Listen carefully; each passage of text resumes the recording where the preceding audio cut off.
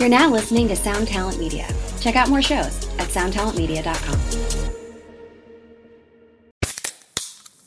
Hey, what's up, everyone? I'm Matt Migaki, the vocalist of Cryptopsy and the host of the Vox and Hops Metal Podcast, where I sit down with fellow metal musicians. We talk all about their lives and music while sharing killer craft beers. If you've ever wanted to sneak backstage and share a beer with one of your favorite musicians, well, Vox and Hops is the podcast for you. This week on the podcast, I dropped an amazing episode with Dom Grimal of The Last Felony, Ion Dissonance, and Cryptopsy. There is this episode and over 450 other ones to help you enjoy life, metal, and craft beer. So what are you waiting for? It's time to become a Vox and Hops head. Cheers!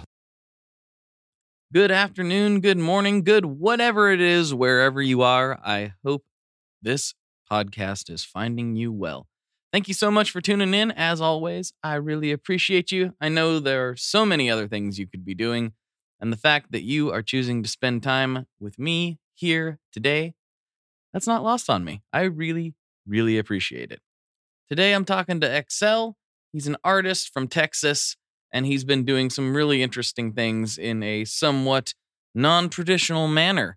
And I wanted to get him on to talk about his journey and how he's managed to make music his career, which is a topic I never get sick of because I used to think it was impossible for me to have a career in the music industry. And I've found a way to weasel my way into it somehow. And I'm always interested to find other folks who have also taken a different path to doing what they love for a living. So that's why he's here today. He's a great dude. We have some great conversations. I think you're really going to enjoy this. I just have one small thing before we dive right in. Basically, I want to remind you about the text chat. You can text me at 503-751-8577, and that is also in the show notes. And it comes right to me. It comes right to an application that I open up, and I see who's texting, and I spend a good chunk of every day going through all those and replying to everybody and interacting. I really, really like that part. It's especially helpful for those who don't really use social media and they want to interact with the show and give feedback and request guests and nerd out about pedals or send memes or anything, really. It's really a great way to stay in touch. And once in a while, I'll send out a mass text to everybody about, sometimes it's a survey, sometimes it's a new piece of content that is, not exactly the podcast or just a question. There's all kinds of things. Anything you might want to text your buddy about, you can do it right there. And you can opt out at any time by simply replying stop. So yeah, and that again goes right to me. It's all me. No one else is involved. And I spend a ton of time interacting with folks over there. So if you want to get involved in that, it's in the show notes. Okay, enough jibber jabber. Let's get into more jibber jabber. Here we go.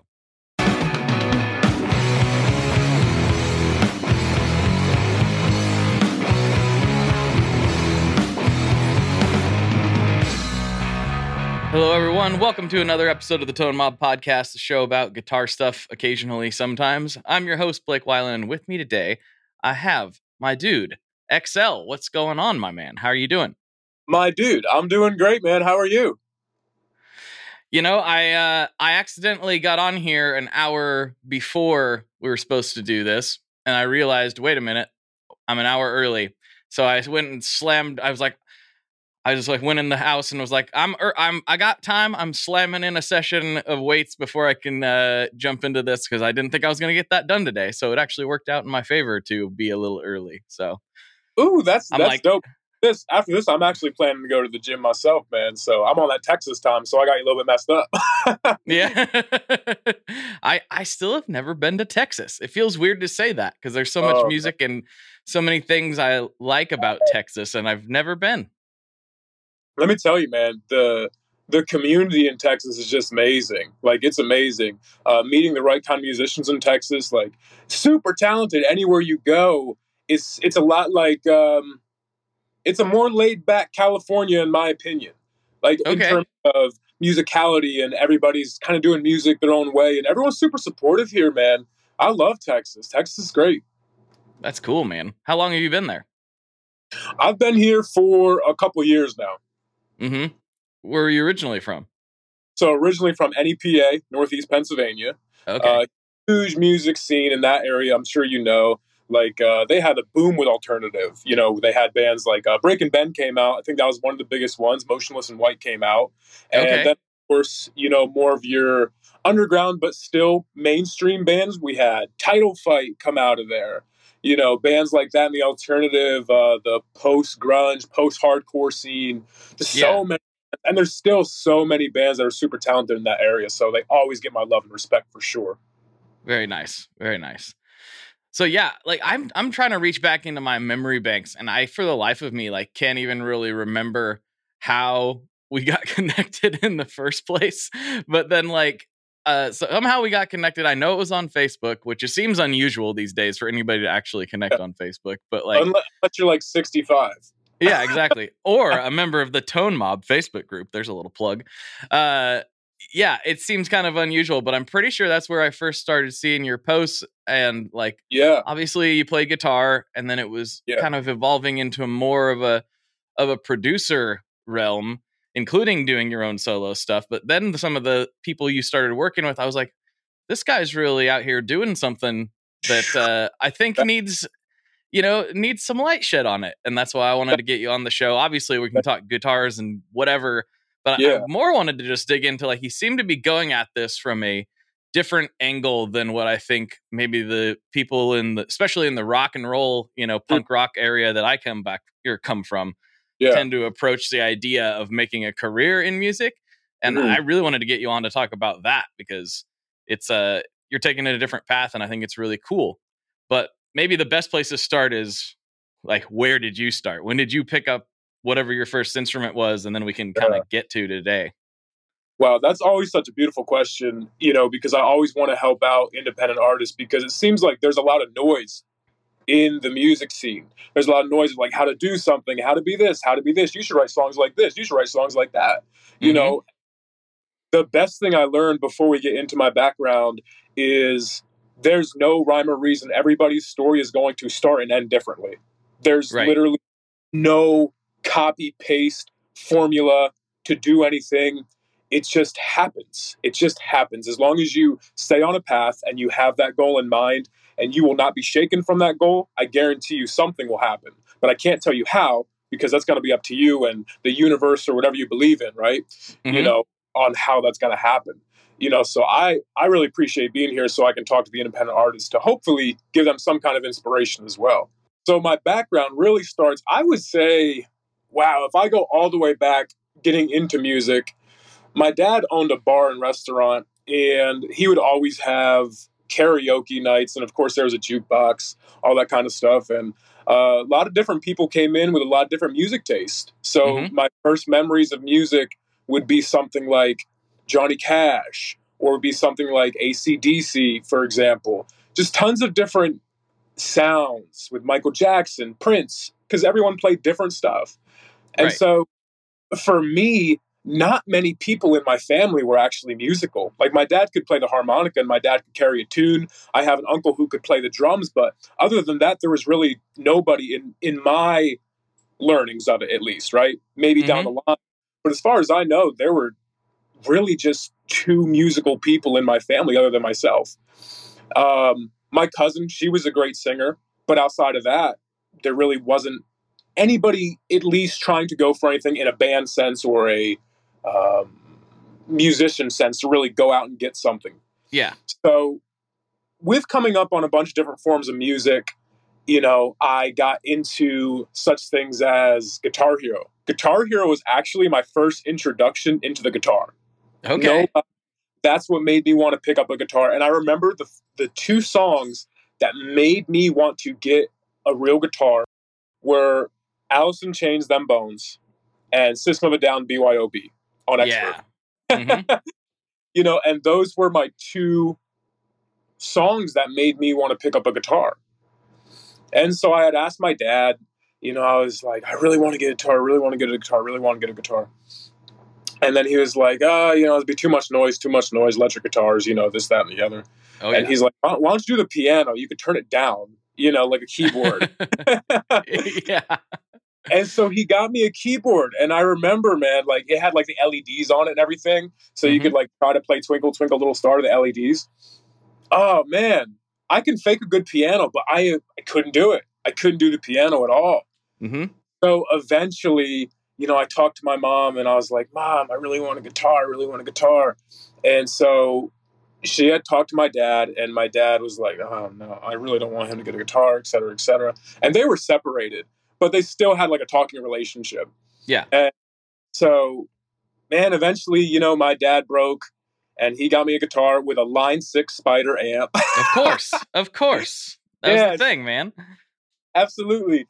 And my first real guitar was actually an Ibanez 1995 Iceman. Hey, not bad. which really came together because System of a Down at the time were my favorite band. And so Darren always played the Iceman, and I loved that guitar, man. Unfortunately, I ended up selling it, but now it's worth a mint now, being a 95. But it was a great guitar. I couldn't play a lick on it at all. I don't know why I had such a decent guitar when I was first starting out.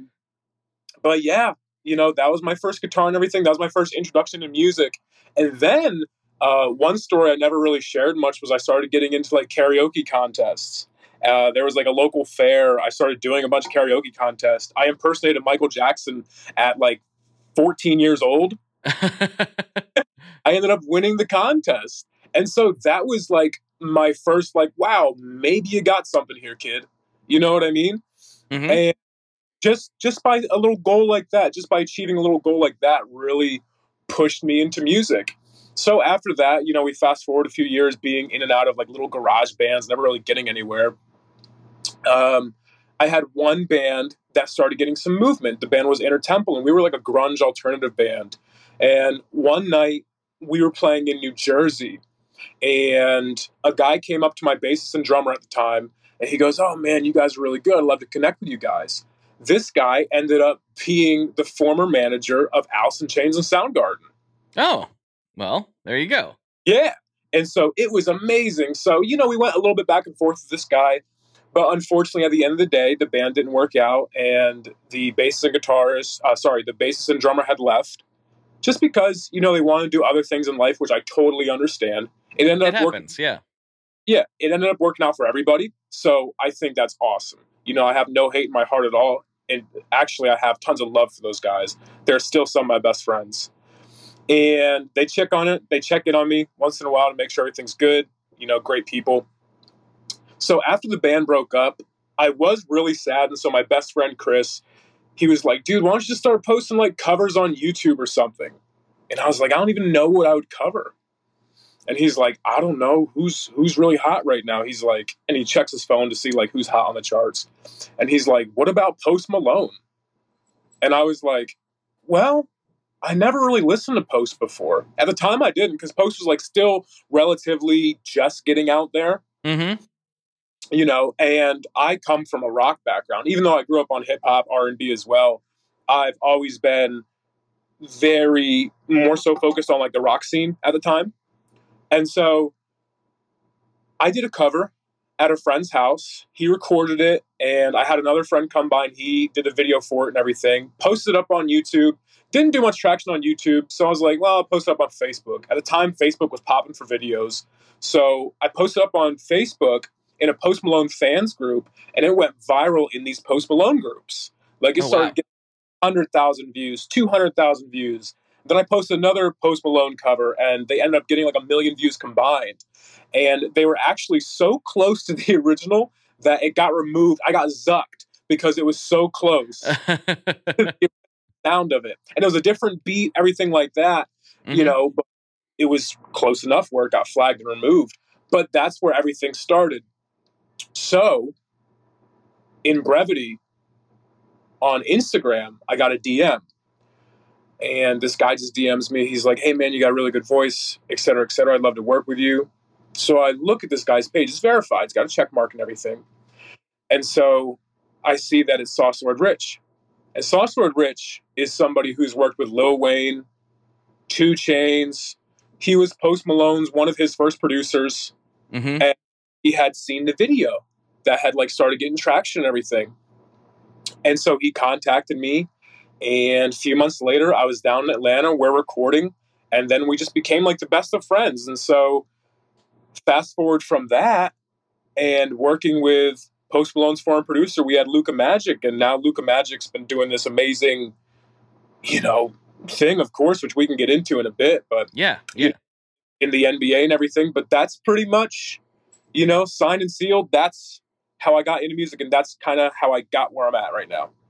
That's the story that I like people to hear so much, because it can feel, and even for me, sometimes even just like trying to show a new pedal to people. Like sometimes you post things and it feels like you're just screaming into the wind, and like nothing's really happening. But, in hearing that, and then like hearing, I had a producer by the name of Big KO on the podcast a while back. I don't know if you heard that one, but his big thing was just like, you never know, the numbers don't tell the whole story, right? Like you never know who's actually listening or checking it out. And, I can speak to, some of the podcasts, while it does well and it's what pays the bills, it's far from the most popular podcast in the world. And it sometimes is like, oh man, I wish this was bigger. I wish this was doing something. And then I get a message from, well, actually, sometimes the messages just from random people are the most uplifting, because it's like getting things that are like, man, this show helped me get through this rough patch. And it's like, what? I'm just some nerd blabbering on the internet. But, if it helps people, that's even better. But the other point is, like, with music especially, you never know who's listening and what that could lead to, more importantly, because it's all about, getting in with people and, getting a good vibe together and making things happen. Speaking of System of a Down, I just had Shavo on the show too. I saw that. Yeah. I saw that. I freaked out. I was like, oh my God. I marked out. I fangirled out. I did too. I just had to try not to do it to his face. Yeah. Because similarly, like Toxicity, when that album dropped, it did not leave my Discman for like a year and a half. It was just all I listened to while doing everything. But going back, we had this connection to Morgoth Beats, who'd come on the podcast, and he's actually kind of got a similar story to you. He started in metal with his band Winds of Plague, which he still does. Right. But, yeah. And then he started doing a lot of hip hop and pop stuff, and now he's done songs with Travis Barker and like all these crazy people, and Absolutely. You never know where it could lead. Absolutely. And you know what? I think it needs to be said. There's nothing wrong with doing everything that you love. If you love rock and you also love hip hop, you can do both. Yeah. You Definitely. can do both. And that's not saying like, because a lot of people will say things like, oh, this person's selling out or cashing in, whatever verbiage they want to use. But it's like, sometimes people just like a lot of different things, and that's okay. I see it, just for example, because it's on the topic, I see with Post. Post can do country, and then he can do rap, and then he can do rock. And he's great at all of it. He really is. A great artist. And so to see that, I really hope more musicians do that. I hope more musicians do that, because I would personally hate to bottle myself up in one category and be like, well, I got to stay here because most people like me here in this box, So I hope we see more of that with artists. And I think that's becoming less and less of an issue over time, because it used to be like, even when as a consumer, back in the day, we were in kind of similar scenes in different places. It's like, oh, you have to listen to metal and punk and post-hardcore and whatever. If that's what you listen to, you're not allowed to listen to, NWA or something, There was like this unspoken rule. And over the years, that's gotten totally like eroded and broken down. I don't think kids these days have that viewpoint at all. It's just like, this song's cool, this song's also cool, or whatever, there's still scenes and there's still like cliques and tours that sometimes don't make sense on paper. But at the same time, everybody's having a good time. Everybody's here to just enjoy the music. I don't think getting pigeonholed is something that happens as much now. It still does, but not as much, I don't think. Yeah, and I think that needs to happen more often with, putting out all your influences, because a lot of people wouldn't know, but when I was playing in the grunge band and everything, my first album ever, my first ever physical record was Ludacris Chicken and Beer. Yeah. That was the first ever physical record, was Chicken and Beer by Ludacris. And so You'll have people, because I do the pop music and stuff now more so than rock music, even though I'd still love to feature on a lot of rock songs just because that still has my heart for sure. A lot of people will be like, well, you sold out. You went from grunge to pop music to mainstream and everything. Like I said, they wouldn't know my first ever physical record was literally a rap album, Chicken and Beer by Ludacris. Great record, too. Great record. Mm-hmm. Definitely a rap legend, especially of our generation. Oh, yeah. So, and then I remember playing as Ludacris in Def Jam Vendetta. Yes. You know what I mean? So, yes. like, people just want to put their opinion on you of what they want to imagine you as. And that's it. And that's it. They don't really care to know your background, anything like that. It's just, if this is where they want you, this is where they want to keep you. But I really hope that we see more artists broadening out. And like you said, we're seeing that more often. And I think that's great. Yeah. Yeah. Another thing, too, that I found like really interesting is like with Post specifically, and I'm guilty of this, too. Like, I listened to some of his songs, was like, oh, this is cool. It's not really my jam, but it's cool. And then when he did this is like totally old man of me, but like when he did the Nirvana stream over lockdown, I watched the whole thing. I was like, this is so sick. And then I went back and actually listened critically to what he was doing. And I was like, oh, I'm hearing all these different things that I just was kind of writing off before, and I can see where he's coming from a lot better. And it made me like genuinely appreciate and become a fan of what he does, and some people are like, that's for kids. That's not rock and roll. I'm like, listen to it. Like, actually dice it down a little bit. And even at the end of the day, you don't have to love it, but I think most musicians could at least appreciate it, on that level. For sure. And like the gatekeeping thing has always been weird to me. Oh yeah. With people saying, oh, like, for example, like Nirvana goes through it a lot. Like Nirvana gets bashed a lot. And it's like, what? Why? They'll be like, do you listen to grunge? Oh, I bet you like Nirvana. Or like someone wearing a Nirvana shirt. What are your top 5 songs? And it smells like Spirit's on there. Oh my God. No, not at all. Yeah. Like, it's so weird. Like, to me, man, like, music is music no matter what form it is, no matter what it comes from. And honestly, in my opinion, this is a hot take, but all music is exactly the same. Whether Johnny Cash is talking about shooting someone down in Reno, or whether 21 Savage is rapping about it, guess what? It's the same thing. It's exactly the same thing. And that's a lot of things that people miss. So when they have this gatekeeper thing about like, oh, country can't be good, or rap can't be good, or rock can't be good, it's really all the same thing with a different beat. Mm-hmm. Yeah. I mean, at the end of the day, it's like people get so, and I'm saying this as somebody who's guilty of it. Like, people get so upset and riled up about like that human's making a sound that I don't appreciate. Yeah. It's like, well, I don't know. Maybe your voice is annoying to some people. Like, whatever. Who you don't necessarily know. But that's not to say you're not allowed to have opinions or anything like that. And I've definitely voiced my share of them on the show. But I try to be more open these days than I have been in the past, just because I've had a lot of my preconceived notions shattered over the years. And I think it's good to try to have as few of those as possible when, observing anything, really. Absolutely. Especially like yourself, being a creator. I mean, I think taking little influences from everything is really magical, because we get a lot of new sounds from just taking little influences from different artists, different genres. I think that's great. That's what I love about today's music, honestly, is that anything that you can think of that you want to hear right now is literally at your fingertips. That's right there. Mm-hmm. Somebody making something. Like, people say, oh, rock is dead or grunge is dead. I know tons of new rock bands. I know tons of new grunge bands. Like, they're coming out still every day. Mm-hmm. But it's up to you to go find it. And if you want that to come back around, if that's the movement that you personally want, then go support, go find them, because they're out there and they're great.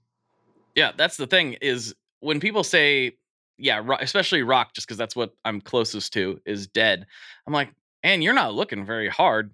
Yeah. Like, I think about the effort that basically every generation, it goes a few years after me, but like pretty much anybody that's like, 30 and under has had it so much easier as far as discovery goes. We'd have to go in there, and that's funny because we're of the age where the Gen X and older people forget that we remember the days of the rotary telephone. And like before the internet, the guys I used to work with at my old jobs that would say things all the time. They'd be like, "Oh yeah, you probably don't remember that pre-internet." I'm like, "Yeah, yes, I do remember a world without the internet. The 90s had no internet." It was like, yeah. So digging through record bins, I was mostly looking at CDs at the time. That was still an experience that I had to discover new bands. I had to go to the store, rifle through bins, and hope I liked the one that I grabbed. And if not, maybe take it back and trade it in if you're lucky. So now you just go like, that's an interesting thing. Click.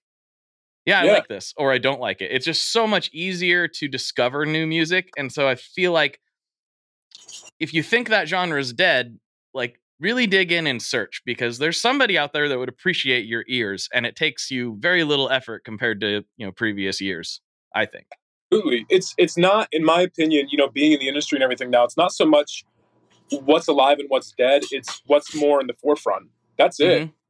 Because I don't believe any genre dies. There's still people out there, making literally 1950s, 60s jazz music. It's still there. It literally still exists in the ethos. People are still making it. It's just up to you to find it. And like you were saying about record stores, actually brought a core memory back.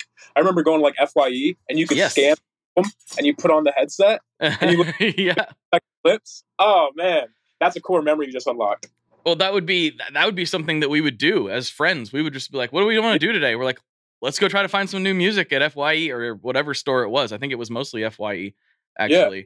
I'd go there and spend hours digging through bins, and like, at least we did have the scan function towards the end of that store's life. Rest in peace. All right. But we would burn hours, and it would just be like, that cover's interesting looking. Scan. Absolutely. And there's so many bands, like some of my favorite, like that's the first time I heard Shadows Fall. In that. I was like, oh, bye. Like, must have this. Like, oh man. Yeah, that's a good memory. Whew. That was fun. Yeah, times. I remember going through the FYE store, and my brother my brother is about 20 years older than me, and I'm currently 28. Mm-hmm. So he was watching stuff like Beavis and Butthead after it was already off the air. He had like all the tapes and everything, right? And so growing up, I remember my brother having like these Beavis and Butthead VHSs, and I went to FYE one day, and you go over to like the adult section of like where you should or shouldn't be listening as a kid. And so I go over, I see Beavis and Butthead, like the mixtape, the Beavis and Butthead mixtape from the movie. Mm-hmm. That soundtrack was so good. Had like Red Hot Chili Peppers, Roller Coaster Love on it. Had Ozzy on there. And that's where I actually first heard Nirvana. Was I Hate Myself and I Want to Die. Was on that little, soundtrack for the Beavis and Butthead movie. And I just remember like seeing it and seeing the cover of Beavis and Butthead. I was like, oh, I'm familiar with those two cartoons. You know what I mean? Mm-hmm. And that's what got me into stuff was, like you said, the covers of things and just like the little scan and being like, oh, whoa, this is pretty cool.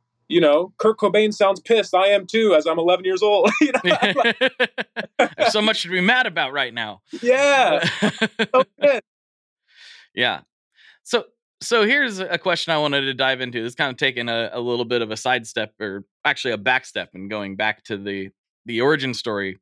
Yeah. After you started getting into this, you in fact, you made a post the other day talking about it, how a lot of the music industry and entertainment itself is like pro wrestling.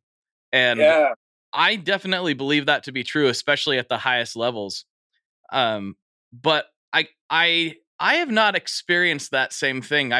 I've gotten to know some pretty well-known people through the podcast, and some of them have become, good friends, which is crazy to think about. But, and those people have always seemed really genuine to me, and it's always been a real conversation and a real talk. But, only one of those people is currently filling stadiums, So I wondered if you could extrapolate on that a little further here. Right. Absolutely. I think everyone's experience is going to be different because there's so many different personalities in the world. Mm-hmm. So I don't like to pigeonhole anybody. So when I say like, oh, the music industry is like professional wrestling, I don't want to say all artists because that's not true. Right. Mm-hmm. But a lot of the time, what you'll have, I'm sure you've heard of like industry plants. Oh, yeah. Right.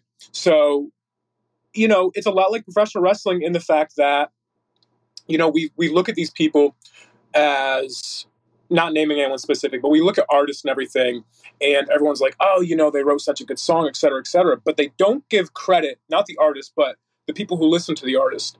They don't give the time or credit to look into the people who actually made the song, who actually, quote, wrote the script, unquote, right? Yeah. And so that to me is like how it's like professional wrestling is. I think that producers, composers, or anybody that just helped to write, co-writers, et cetera, instrumentalists should really get their own, praise as well, because they're really the ones making everything happen. At least when it comes to, like you had said, when it comes to like the top, right? Yeah. Tons of rock bands are still writing their own stuff. Tons of pop artists are still writing their own stuff. Tons of rappers are still writing their own stuff. But when we start looking at maybe the top 3 to 5, no one in specific, but when we start looking at the top 3 to 5, you're having people write their script, write their lyrics. And honestly, in my opinion, there's no problem with that. I don't have a problem with that. I just hope everyone gets their own credit. Hi, I'm Vincent, and I'm here to talk about the Maris Mercury X. My dad's always going on about how cool Maris is. He really went off on one about the Mercury X the other day. He said something about a 4800 hertz sample rate and 99 preset locations in 33 banks, and something along the lines of the most advanced reverb pedal ever devised by man? That's all true, but I only care about one thing. This pedal sounds sick. So make sure you check out the Mercury X and all the other fine products at maris.us, as well as fine retailers worldwide. All right, Dad, now can I have my Pocky?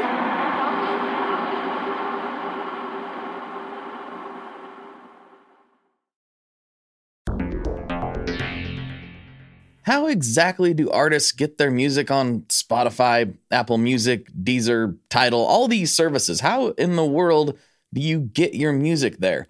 Well, in the past, you had to use something called a record label. But these days, you can use DistroKid. DistroKid is the absolute easiest way to get your music up on streaming services, and it's the most affordable way to do so. Not only do plans start at $22.99 for the entire year, that's less than $2 a month, DistroKid also does not take a cut of your streaming revenue, unlike some other services out there. Even better if you sign up by going to tonemob.com/distrokid. That's tonemob.com/distrokid. One more time, that's tonemob.com/distrokid. You'll get 30% off. That's right, 30% off their already extremely reasonable prices. So go to tonemob.com/distrokid and get your music out there. Yeah, that makes some sense. I'm glad you kind of expanded on that, because I was like, I think I know what he means, but I'm not sure that I fully get it.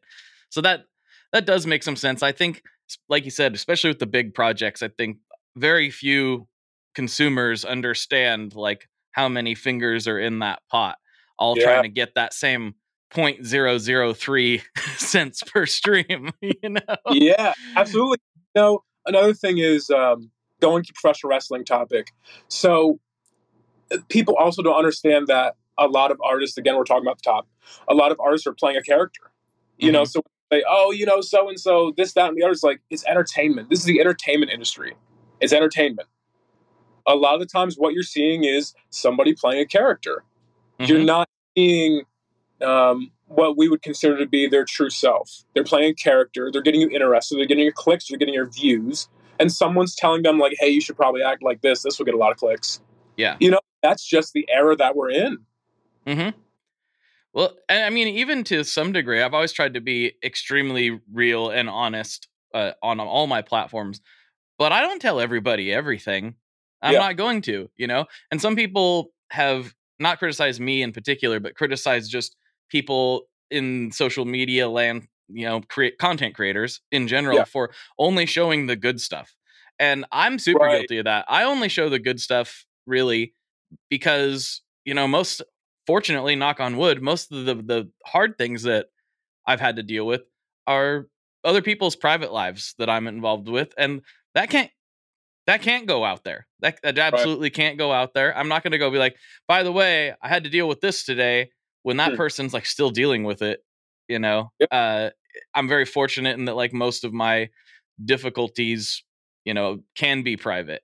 That said, when the whole Willamette Valley was on fire, I was certainly posting about it because I was like, I might have to leave my house.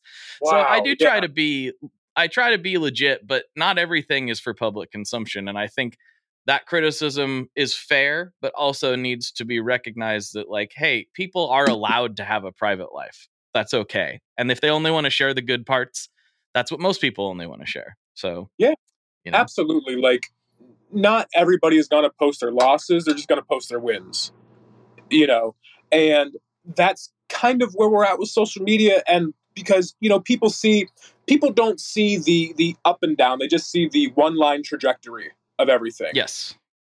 So one of my favorite quotes going back to Alice in Chains was by Jerry Cantrell. And he said, it takes years to become an overnight success. Absolutely. And when I heard that quote, my brain exploded. Like, this makes so much sense coming from someone in the industry and at the time myself trying to get in, And it makes so much sense because if I posted every loss I'd ever have, it would literally be my whole feed. My whole feed would be Exactly. And that's what it is, So I think a lot of people, when you start getting trolls or judgmental people, it's because they're just seeing the one line trajectory. They think, oh, they're lucky, or, oh, they did this, or, oh, they knew this person, so that's how. They don't see all the losses. They don't see every time you got second or third place. You know what I mean? They see when you got first place. They don't see the hours you put into it. For me, one of my biggest hobbies that I love to do, that I've always loved, was bodybuilding. So when you see a bodybuilder on stage, you only see that hour. You don't see the hours and hours in the gym and the suffering with cutting calories, and you know what I mean? You don't see that part. And that's for anything, any athlete, anything like that. Of course, basketball, I'm a huge basketball fan. So same thing. You don't see the behind the scenes. You only see the trajectory of first place, and that's it. So I understand what you're saying, and I agree too. I don't always post my losses, but I always am inspired when people post their losses because I'm like, wow, they're really willing to do that. And I think that's great. It's definitely more outside my comfort zone, but I always look up to those people because it's like, wow, that's a big set of balls for sure. Yeah. Well, funny enough that you mentioned the bodybuilding thing, because like, while I don't look like it, like that's where I take the hard times. I internalize them, and that's where I release them, is when I'm working out. It's like, it's hard to be stressed about anything other than the 400 pounds on your back when you got 400 pounds on your back. You can't really think about much else. Absolutely. And my best ideas, I know a lot of people get their best ideas in the showers. My best ideas come from when I'm lifting weights. Oh, all the time. All the time. And that dopamine rush, like all of my best ideas. And I'm insane with marketing and stuff. I'm literally between sets. I'll be on the phone, on LinkedIn, connecting with this person, talking to like ESPN. Hey, can we get this song featured? Blah, blah, blah. Like, I'm always on the go 24/7, but I always feel best in the gym. Just like you said, I always feel great every time. Yep.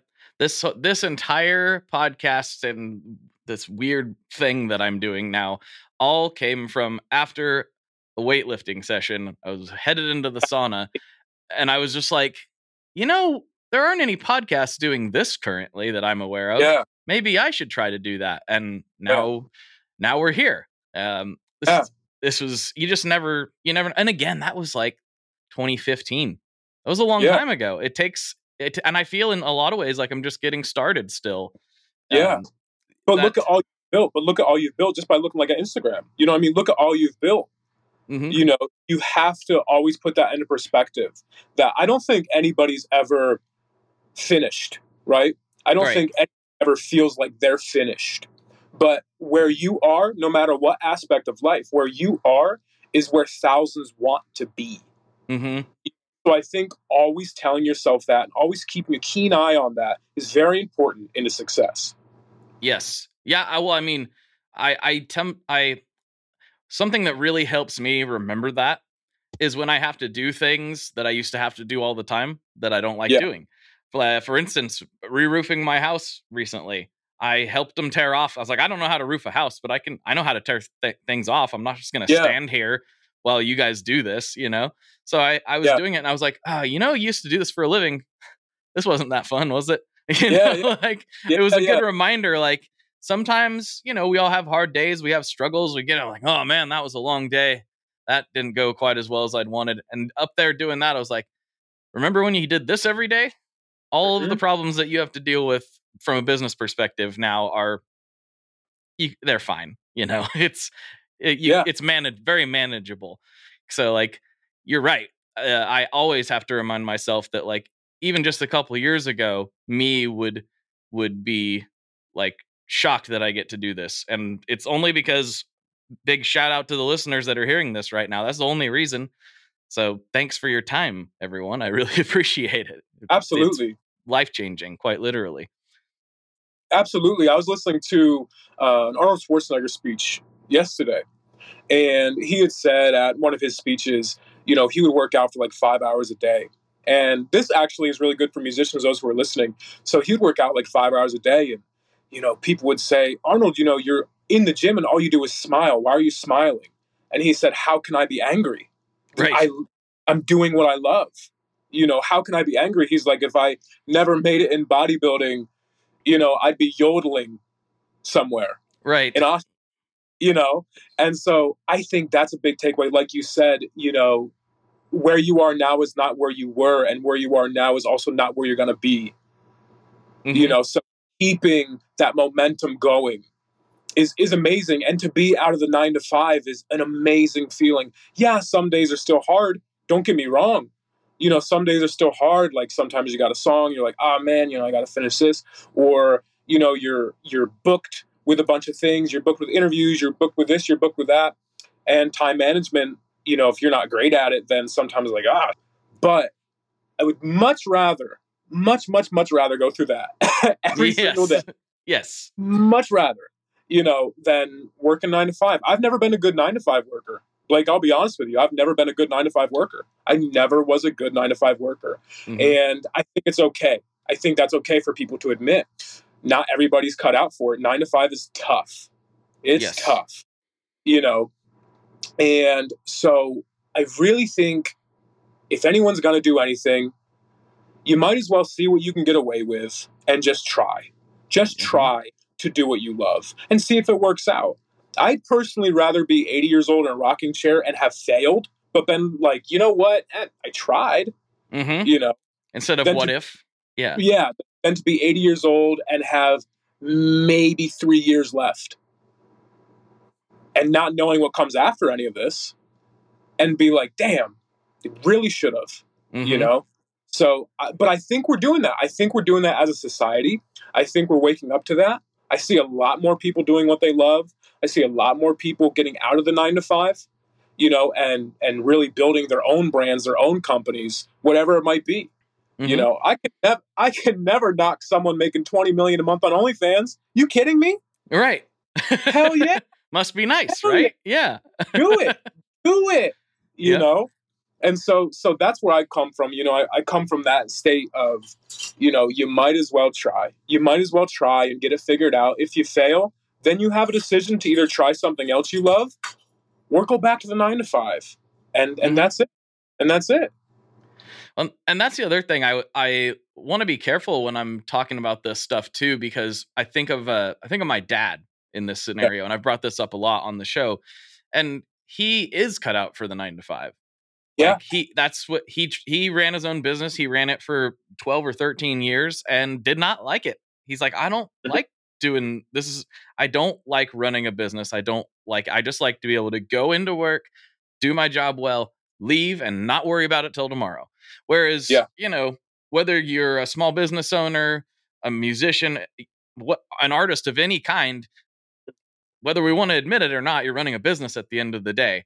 and you're Absolutely. always thinking about it. There is no real time off from it. Not really. Except maybe when you're working out or in an isolation tank or something. That's even in an ISO tank though. I'm still thinking about it. Like, so, and I'm more comfortable with that. There's a quote that gets thrown around all the time where it says like an entrepreneur is somebody who works 80 hours a week so they don't have to work a 40. And that is 100% me. 100% me. Yes. It's not my dad though. And it's not a lot of people. And I think when we get into conversations like this, people who are wired like you and I tend to get pretty excited about it because we're so excited that we get to do this all the time. Yeah. But we got to remember to acknowledge the people who are like, I don't want to do that. I want to just work my job and do my thing. That's all I want to do. And that's perfectly okay too. Absolutely. I don't think a fish should be, I don't think a fish should be blamed for its ability to climb a tree, right? So if someone's good at a 9 to 5, they're already better at something than me. I'm not good at 5. So I would never pass judgment on anybody working a 9 to 5 because it is hard. It's something I can't do. It's something I was never good at. So seeing people who are good at it, I think they deserve praise as well because it is tough. It is very tough. So all of our systems are built upon those people. All of them. Absolutely. The world works for those warriors because they are warriors to get up every day and to just go with the flow and to be okay with everything that's, dished out at them for better or worse. Something I could never do, honestly. Yeah. And so I think they deserve a lot more praise because I hate when entrepreneurs go after that. I hate when, they start bashing like 9 to 5 workers. Like that's their choice. If they want to do that, then that's totally fine. And I think it's awesome. And also like entrepreneurs, artists, etc., everything we're talking about would not exist. We would not be able to do it without everyone doing what they do. It's just that's just a fact. If there was nobody to buy tickets to the concert, those performers wouldn't have any way to make a living. 99% of the people who attend those have regular jobs, and that's what they like to do. So that's their escape. Mm-hmm. And I think sometimes, like you said, they deserve more credit, and we got to acknowledge that in these conversations too. And I don't think it's anybody trying to do it maliciously or bash anybody or anything like that. It's just because we are wired the way we are, we get so tied up in all our own nonsense and thoughts, and we got to remember not everyone thinks like that. Not everyone was wired that way. Absolutely. So, segueing away from this a little bit, you've mentioned some other things in other posts of suggestions for insert type of artist here, whatever it happens to be, that are a little different than I think what is normally pushed by, if you want to call it the mainstream, Rolling Stone type media. You've taken a different path altogether. Yes, you've gotten with producers and things, but you've talked about submitting things to music libraries and things like that. Can you go a little bit further into that? Absolutely. And this actually piggybacks on what you were saying about when you're an artist, you own your own business. And I don't think the material is out there enough for artists, right? I don't think a lot of people talk about these things, which is no fault on the artist. No fault on the artist. It's actually a fault on the industry. But the industry, a lot of the times, not always, because there's really good record labels out there. There are really good record labels. But I think the industry kind of wants to not really show all the info to the artist, like not show the whole magic trick, right? So for an artist to make money, in my own opinion, I think it's best for an artist to make connections on such sites like LinkedIn. If you're not familiar, LinkedIn is more of your professional Facebook, is what I would say. Yeah. So you connect with people who are A&R at Republic Records, or you can connect with people who run the music for Lionsgate, the music supervisor for Lionsgate Films. You can find those people. If you truly believe in your music and you're of the mindset of, well, I only have X amount of listeners a month on Spotify, and I'm only making X amount of dollars on Spotify, and I really can't live off that, but I do believe in my music.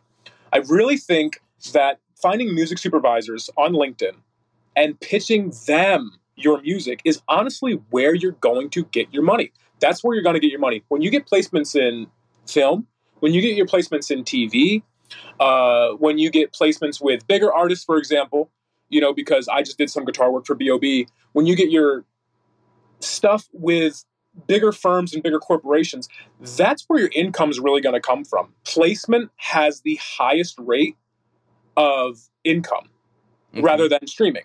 And I don't think there's a problem with streaming. I'm of the mindset of, hey, I think it's a tool, right? But you should use every tool in the toolbox. So I do believe artists should get a hold of music supervisors, get with a music supervisor you like, you trust, that's had a good track record of getting placements and shows, and send your music along and see if you get placed. That's where I feel that we are in music right now, because look at all the songs that are big right now. Running Up the Hill, or Running Up That Hill, right? Kate Bush, Metallica, Back on Top, So the bands, the artists that are big right now, they're big again because of placement. It's not streaming, it's placement. Stranger Things, Euphoria. My producer just had a placement in Euphoria with B.O.B. So like having the placements is what matters a lot more, in my opinion, than anything else. So I think artists should really go after that. We are brought to you today by Sweetwater, specifically the Gear Exchange. You may have heard about this. This is a place where you can go to buy and sell your used gear. Maybe you got a pedal over there that's just kind of collecting dust. Maybe there's something you've been eyeing from the Sweetwater catalog. Well, right now is a great time to turn that unused gear into something you're actually going to use. Even better, if you sell on the Gear Exchange, you can keep 100% of the sale as long as you choose a Sweetwater gift card as your payout method. That is not too shabby, because let's be honest, most of this buying and selling we do is just to fund new gear purchases, and that is a great way to reach a wide variety of customers and keep 100% in your pocket, or rather on your pedal board. So go check out the Sweetwater Gear Exchange and turn that unused gear into something that's actually going to help you write that next huge riff.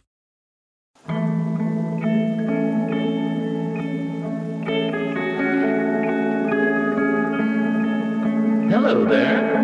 I'd like to introduce you to your new best friend, the Chase Bliss Audio Lossy. Lossy is a collaboration between Chase Bliss and Goodhertz. And it's meant to give you some control over those weird digital artifacts that come with very compressed audio. You're hearing it right now.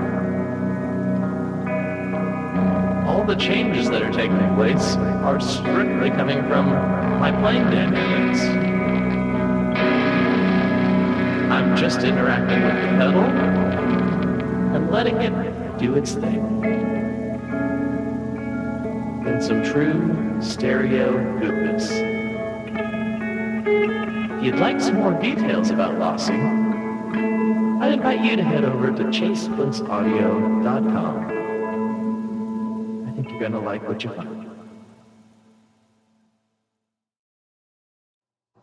Yeah, and admittedly, some of that was really selfish, because ever since I put out the American Cyclops record, the number one thing I get is, like, hey, you should be doing movies. You should be doing soundtracks for movies. And I was like, that's like one of the main things I want to do, but and I'm so disconnected from it. No, your work is literally perfect. Your work is so perfect for like video games and like film. Like every time I hear your stuff, I was like, yo, this could be huge. Like every Thank you so much, man. That I appreciate that. But I'm like, okay, I'm just barely starting to dip my toe into that world, just like peeling back the curtains. There's a library that I have gotten approval to work with now, and I'm like, okay, I'm a little leery, because like I'm like, oh boy, I've done everything myself this whole time. But at the same time, I'm like, this seems like if you want to get into it, much like the music world, the only way I was able to get into it is just start sending messages, just start sending emails, and then that's what happens, Yeah, and that's what puts people ahead. I don't believe that anyone's better than anybody. That's my own opinion. I don't believe that. I just think there are some people who find different avenues to success. For example, you just brought up emails. Man, to get this song that I have with the NBA, with the Dallas Mavericks. Yeah. This took hundreds of emails. It's not like the song just came out and like Mark Cuban was like, "Hey man, do you want $100,000?" Like, Right. that didn't happen. It was literally, my producer and I, we had made the song. I'm a big fan of the Dallas Mavs, Luka Doncic. The song came out and I started sending emails because I knew the Mavericks had to hear it. I just wanted someone to hear it. I didn't think it would, just start its own culture, And so one person, Tamra, she actually put out the article on the song, and from there it just went crazy. But before she heard the song, before anything like that, before it went crazy, it was hundreds of emails to everybody, whether it was the popcorn person or whether it was Mark Cuban or whether it was a writer. Everybody got an email, and I was like, I just want the Mavericks to hear this. So I told them my story, my background, where I come from, why the song was created, and why I feel they should take a listen to it. Mm-hmm. And so that's what it takes, though. That's what it takes is, like you said, just the emails, the connecting with people, being a real person and not just putting your music out there and being like, well, new song, listen. Right. What's drawing me to that? What's drawing me to that?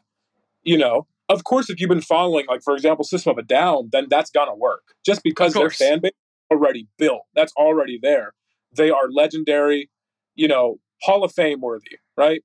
So you can do that. But when you're starting out, when you're an independent artist, you have to give someone a reason to listen to it.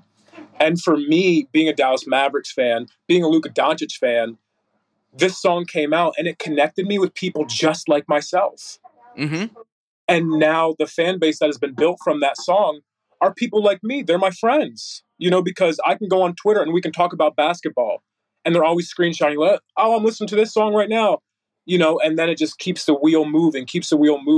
So for independent artists, I really think connecting with people, talking about things you like in your music is a huge key, because that'll connect you to people who are lifelong fans that love what you do and will always love what you do because you are them and they are you.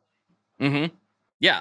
I mean, and I can back that up in a somewhat different way. Like if I look at my demographics breakdown on who's consuming my content, it's me. It's people just like me, because Absolutely. as much as we say opposites attract, I don't necessarily think that's 100% true all the time. I think we tend to gravitate to people who we understand, a little bit more. And so it's not at all shocking. I'm like, okay, who's a brick? And it's like guitar players from 25 to 40. Like, okay. Yeah, it sounds about right. Yeah. that pencils. And that's so important, is to know your demographic, because human nature, we can smell dishonesty. We can smell dishonesty. We can hear dishonesty in music. You'll have a band release a track and it'll just get panned. It might sound great. On wax, it sounds great. But people are like, oh, this sounds totally dishonest, or this sounds like this. People can sense it. People can sense it when you're trying to pander to a demographic that you don't actually enjoy that musicality of, right? So if you are a rocker and you've never liked shoegaze, just for example, like that was never your genre, was shoegaze, and you make a shoegaze record, I guarantee it's not going to go wild on the charts, because it might sound great, but people can sense the dishonesty. They can sense it. So that's why with Luka Magic coming out and everything, it was about something I really loved, something I really enjoyed. And so people found value in that because it's something they can also relate to. Yeah. And that's why I believe the song's done so well. So what are your thoughts now on songs? We've talked a lot about individual songs doing well and doing things versus, the more old school mentality that I tend to have, which is album, like going front to back, and the album itself is a one cohesive thing that's kind of meant to be consumed together. That's definitely not what is seemingly popular these days. But do you think there's any room for that? Oh, absolutely. I'm of the mindset of music in general doesn't have any rules. There's no rules, in my opinion. And I guess that's where my punk rock mentality comes from. But, I would say this. I would say that for certain bands, like, for example, in my opinion, like Gojira, I think they're a great album band because it's just so cohesive. But maybe, just for example, not specifically, but maybe someone like Lil Uzi Vert isn't much of an album guy. Maybe he's more of a singles guy. Okay. Not a problem with either artist, right? But Gojira is just so known for their cohesiveness that they are kind of solidified to be able to put out a record, and it's going to be streamed the whole way through. Whole way through, because they're just very masterful at it. Whereas somebody in my realm, in the pop realm, we're not usually the strongest album people. We're more of the singles people. And so I think there's no real rhyme or reason. I will say, though, that right now, currently, looking at the data, it looks like singles are better than albums, just in general. But I still do feel there's room for your bands like Gojira putting out full-length 2-hour-long albums, or like Tool, putting out their 5.5-hour-long albums. That's true. And there's still room for it, though. There's still room for it, for sure. So one more question on the kind of the more general music topic before we get into the final questions of the podcast. So when you, and because now you've been through this process, I've wrote in the rock band context, and I've wrote for myself solo, and that's really it. I've done some collaborations here and there where it was like, hey, we just want another layer of guitars on this track, and I'll listen to it and just be like, okay, I'll do a different sounding guitar on this particular track. I didn't really consider that much of a right, it was just like, oh, I'll just add some texture to this or whatever. But when you're actually looking at things to make another pop single out of, and you're listening to, you got people submitting things from your producers and people that they know and people that you got all kinds of different little clips coming in here and there. What is it that, like, is there a specific thing that you're looking for, or does it vary song to song? Or you're like, if this track does like this really cool thing on the 1 and the 3 at just the right time, we know it grabs people's attention? Or is it just like, we listen to it, we see what works, and we just go from there? That's a great question. Coming from rock, and most of the rock that I've consumed, I'll be honest, has been mainstream. It's been Nirvana, Alice in Chains. Like, that was always me. It's been Metallica, Megadeth, and I don't feel bad about saying that. I've always consumed the more mainstream stuff. I'm a huge fan of dad rock. Huge fan. So for me, though, coming from that, I always looked at the songwriting of that. So for me, when I go into a song, whether I'm producing it or whether it's my own music, I have my own set of guidelines. I love starting out with a chorus because that just grabs attention real quick. And I like having at least 3 choruses in a song because then it becomes catchy. I like to keep songs about 2 to 2.5 minutes. That's another thing that I like to do. That's also become industry standard now for those listening. That's industry standard now is about 2 to 2.5 minutes, just for replayability wise. In terms of production, it does vary song to song. But for example, a producer like mine, Sawsword Rich, he's just about 10 times platinum at this time. He knows my settings. He knows like, okay, I want to set his vocals here, dip off here at this frequency, et cetera, et cetera. So he has all that covered. And he also knows my my BPM. I love a certain BPM. That's just what I can write on in like 5 minutes. Like Luca Magic was written in like 5 minutes, because the BPM was just perfect for me. And another producer I work with, Loose Jock, same thing. Like, they just know where I sit well in my EQs and everything, that they have that covered. But for me to get into a song, it's more so like BPM. So yeah, I definitely think that I have my own formula that I enjoy. Cool. Yeah, it's just interesting to, I know I've talked to you about it in the email. I'm like, I don't really know how this works, so I'm just going to send you a bunch of stuff and like, whatever. I don't know what you're going to do with it, like, if anything. And so I'm like, I don't know, sometimes it's hard for me because I got lots and lots of WAV files, some of which don't make a lot of sense, but maybe in a different context would. And so sometimes it's like hard to parse through when you're trying to work with different people and on when, I've spent years sketching by myself. It's kind of an interesting exercise to see what works for other people in context that I'm not even really that familiar with, I think I speak for every guitarist. I love reverb. So once I hear reverb on a guitar, like, landscapes. Like that's another thing that I love is landscapey sounds. I love that. Like when I first heard what you had sent me, it just sounded so landscapey and like you can create a vision in your head. And I was like, oh fuck, like this needs to be used somewhere. You know, I love that. I love when I can like see a picture. And I've also been bringing more quote unquote real instrumentation into my music just so I can start, so people see like, oh, he's not getting away from rock music. He still really likes it. Like, yeah, of course, but I have to show people that, because they don't want to look at my old album collection, Right. So I have to show people that like, hey, no, I come from everything. Like I grew up on everything, man. So to have like little guitar sounds here and there, but then also have an 808 thud. And that's what I really like, meshing everything together. Yeah. Well, yeah, and then I get so weird, as you're aware. Like I make my guitar not even sound like a guitar half the time. Sounds amazing. Sounds amazing. Like, what is? Thanks, man. I appreciate it. Well, let's see. We are getting close to the end here, and I need to ask you the classic questions to wrap this thing up. But also, I like to give the guest a chance to plug anything they want to plug, shout out anybody they want to shout out. This is your kind of time to take the floor and just say whatever you want to say to a few thousand people.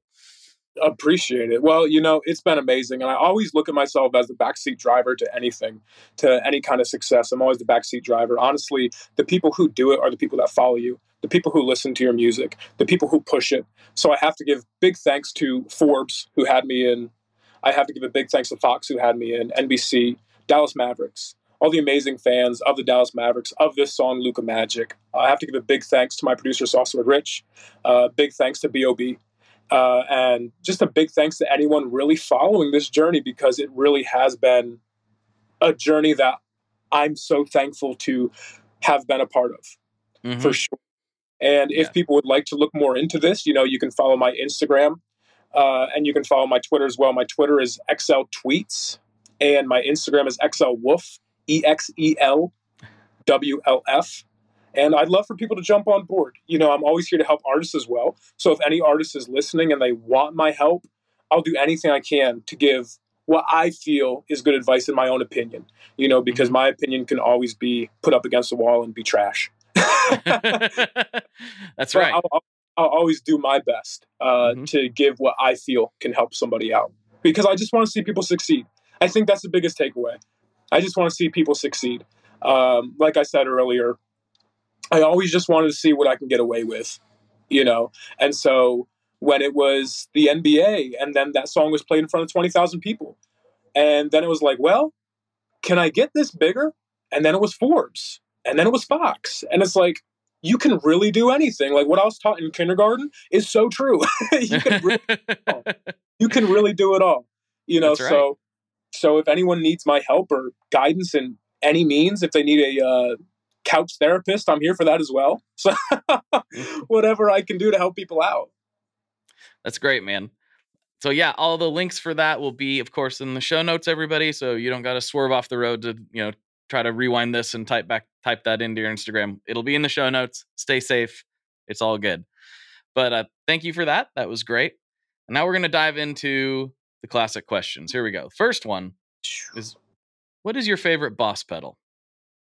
Oh, wow. I have to tell you, my favorite Boss pedal is their chorus pedal. I love the chorus pedal. I believe it was the CH2. Yeah, the CE2. CE2. CE2. Yeah. I love that pedal. I really do. Yeah. I loved it. There was so much I could finagle with it and everything. I remember I got rid of it to trade what I thought was trading up for the small clone. But no, I much preferred the Boss pedal, to be honest with you. Well, CE2 is a wonderful pedal. Yes, that's a very common answer. Is the CE2? Really? There's actually, yeah. I'm gonna. I was doing something with that answer. It's such a classic sound. You know what I mean? It's like it's the '80s in a good way. It sounds so good. It's such a good circuit. But there's a listener that's actually going back through every episode. I think I started asking that question around episode like 150. Yeah. And they're going back through every episode and putting into a spreadsheet the guessed and what their answer to that question is. So Yeah. I'm going to be really, really curious to see what the most popular answer is, because everyone's, I feel like, said everything at this point, and I get it all mixed up in my head. I can't remember who said what, when, where, how, and so it's going to be a fun experiment when they get done with it to see what the statistics look like, because I don't think a survey like this has ever been done at such scales. Yeah. So we'll find out. The thing about Boss is I never had a pedal with Boss like I was willing to spend like a lot of money on. Mm-hmm. The only brand I was like, oh, I got to get that one was Electro Harmonics. Yeah. I actually wanted to buy the first run of the Op Amp Big Muff when it first came out. Yeah. So fortunately didn't grab it because I thought it'd always be around. It was on Reverb. It wasn't always around. It got sold like right after. I was like, I'll get it next week. So I had to go online. I got a reproduction. I don't know if many are familiar, but the brand is called Made by Mike pedals. Oh, I've never heard of those. Okay. So he makes a Siamese Dream pedal. It's called the Dreambox. Mm-hmm. And so what it is it's an Op Amp Big Muff on one side. And on the other side, the booster is an MXR Distortion Plus. And combined, my amp set up in stereo, it literally sounded like Siamese Dream. Like it was so like poofy. You know what I mean? Just like cloudy, just incredible. And then I ran a Keeley delay set to like 30 milliseconds or something like that. So it sounded like dual guitars. Best sound I've ever had in my life was on stage, was at that point. That was my peak. Man, I forget how much I like the Op Amp sound. The Op Amp Big Muff is such a cool circuit. And I think still even now, a lot of people don't realize that it does indeed sound different than every other version of the Big Muff out there, because it's actually a completely different circuit. It's not the same at all. Sonically, it's in the same wheelhouse, but it's completely different circuit and has a different feel. The Op Amp Big Muff is just so good. So good. Yeah. And at the time, at least a few years ago in the grunge scene, everyone was playing more of your like Green Russian Big Muff for that grunge sound. And to my knowledge, the people I was playing around, I was the only one with the Op Amp. You never heard Siamese Dream? Like this is the I've always loved that like Velcro sound. I love that Velcro sound that it had. Yeah, definitely. All right, man. Final question, and we'll wrap this up, and we'll get weird on the Patreon section. So this is the one that gets a little dicey sometimes. This is the one that tears families apart, but I think we got to go for it. What is your favorite kind of pizza? Oh, man. You know what? No. I was actually just afraid of getting canceled for this. I'm going to say it's the pineapple and bacon. He's going there. Podcast is over. What it is. That is. You love it. You love the pineapple. I never understood how people can like knock sweet and savory. Like that's just human taste bud. This is how it works. So like when people back, like you're lying. You're lying so bad. I can't do it. And it's not that I don't like sweet and salty, because I do. I love it. And in fact, I just confirmed this the other day. I do this to myself, and I think a lot of people should do this too. I try things periodically that I know I don't like, because I have developed taste for things over time. When I was a kid, I hated onions. Hated them. I absolutely love onions now. I don't know how I could have ever hated them. There's a handful of things like that. Sauerkraut. I used to hate sauerkraut. Now I like sauerkraut on my dogs. So it's like same things over time that I've tasted and I've grown. And I will routinely go back to pineapple, just pineapple by itself. I don't like pineapple by itself. And as of last week, I can confirm I still do not like pineapple by itself. I can eat it. I'm not going to throw it. I'm not going to spit it out. But I'm like, no, I just don't like pineapple for some reason. I don't know what it is. Hey, man, I think there was an episode of Doug. Didn't Doug dip bananas in like pizza sauce? Yeah, something like that. That sounds rough. But hey, that's where I would draw the line. When someone's, let's put bananas on the John, I'd be like, no, I'm out. No, we can't do that. I've got to go. I'll see you later. Too much potassium, sorry. Well, dude, thank you so much for coming on. This is a blast, and I'm excited to see what we get into on the bonus episode here. Absolutely. Dude. All right, everybody. For Exel, this is Blake, and as always, folks, good luck and good tones. All right, folks, I hope you enjoyed that episode as much as I did. Exel and I had a great talk. I think you'll agree. You just got done listening to it. But I have to say, yet again, Patreon is even better. And I'm not just saying that to get people to sign up, although it does keep food on the table. It really is just, you spend an hour talking to somebody, and then you've broken the ice at that point. And, that tends to lead to stranger and more interesting conversations on part 2. I'm just saying. And if you'd like to get that, you can go to patreon.com/tonemob. And for $5 a month, you will get extra episodes beamed directly to your ears every single week. And I appreciate everybody who does that. And I understand if you can't. I totally get it. It's a weird world out there right now. But if you could force a loved one to listen to this, that would be great. Just tell them you're going on a road trip and you've put on a perfect soundtrack and then just do nothing but play this podcast and get them hopelessly addicted to it so they download all of the back episodes and just listen forever and ever. Okay, it doesn't have to be that weird. But if you could tell somebody about it, that would be massively helpful. Seriously, the only reason this thing keeps growing is because you keep doing just that. And it is a huge help. I can't tell you how important that is. It really means the world to me. So if you could share this with somebody, that would be most excellent. All right. I'll talk to you next time, and I will see you on the internet. As always, folks, bye-bye. One last thing before we totally sign off here. I just want to remind you that if you do any shopping at Stringjoy, that's Stringjoy guitar strings made in Nashville, that will help me out as well. As I've said for years, I'm heavily involved in that company, and I really do think they're making the best products on the market. So if you would like to try custom strings, go to tonemob.com/stringjoy and check them out today. I seriously love what the team down there is doing.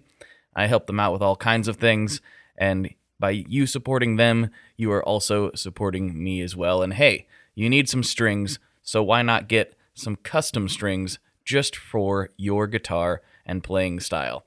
Again, the link for that is tonemob.com/stringjoy, and that will take you right to their website, and you can do all your shopping through there, and that will help everyone involved out. So thank you very much. Talk to you next time. We are brought to you by the wonderful folks at Gun Street Wiring Shop. Yes, Gun Street Wiring Shop. I've talked about them before. I used to say based out of Bend, Oregon, but guess what? Sean moved to my neck of the woods. Sean's in Portland. Sean is awesome and has helped me with a bunch of stuff lately. And if you have wiring needs for your guitar, he can help you too. If you want to get weird with it, he can get weird. If you just need to spruce things up a little bit, there's your guy. He takes all the guesswork out of doing your guitar wiring, and he makes it simple, and his customer service is top-notch, and I can't say enough good things about Gun Street as a company. I really respect Sean and what he's all about, and the product is top-notch. I've got 3 different guitars that now have Gun Street harnesses in them, and I could not be happier. So go to gunstreetwiringshop.com and check them out. Hey, what's up? My name's Lurk, and I'm the host of Lambgoat's Van Flip podcast. Every week I have in-depth conversations with bands from all over the scene, big and small. We also like to keep our finger on the pulse and showcase up-and-coming bands on the show as well. So come check out Lambgoat's Van Flip podcast. Hello, Tom May here, host of Future Friday. I've spent the last 15 years on the road with my band, The Menzingers, where I've met all kinds of wild and fascinating people. So I started a podcast. On Future Friday, I talk to fellow musicians about the moments that made them, their passions outside of music, and the curiosities that tie us all together. I've also talked to the likes of UFO researchers, magicians, soldiers, and documentary filmmakers, and I'm constantly searching for folks that can shape and change our view of the world. You can check out Future Friday wherever you like.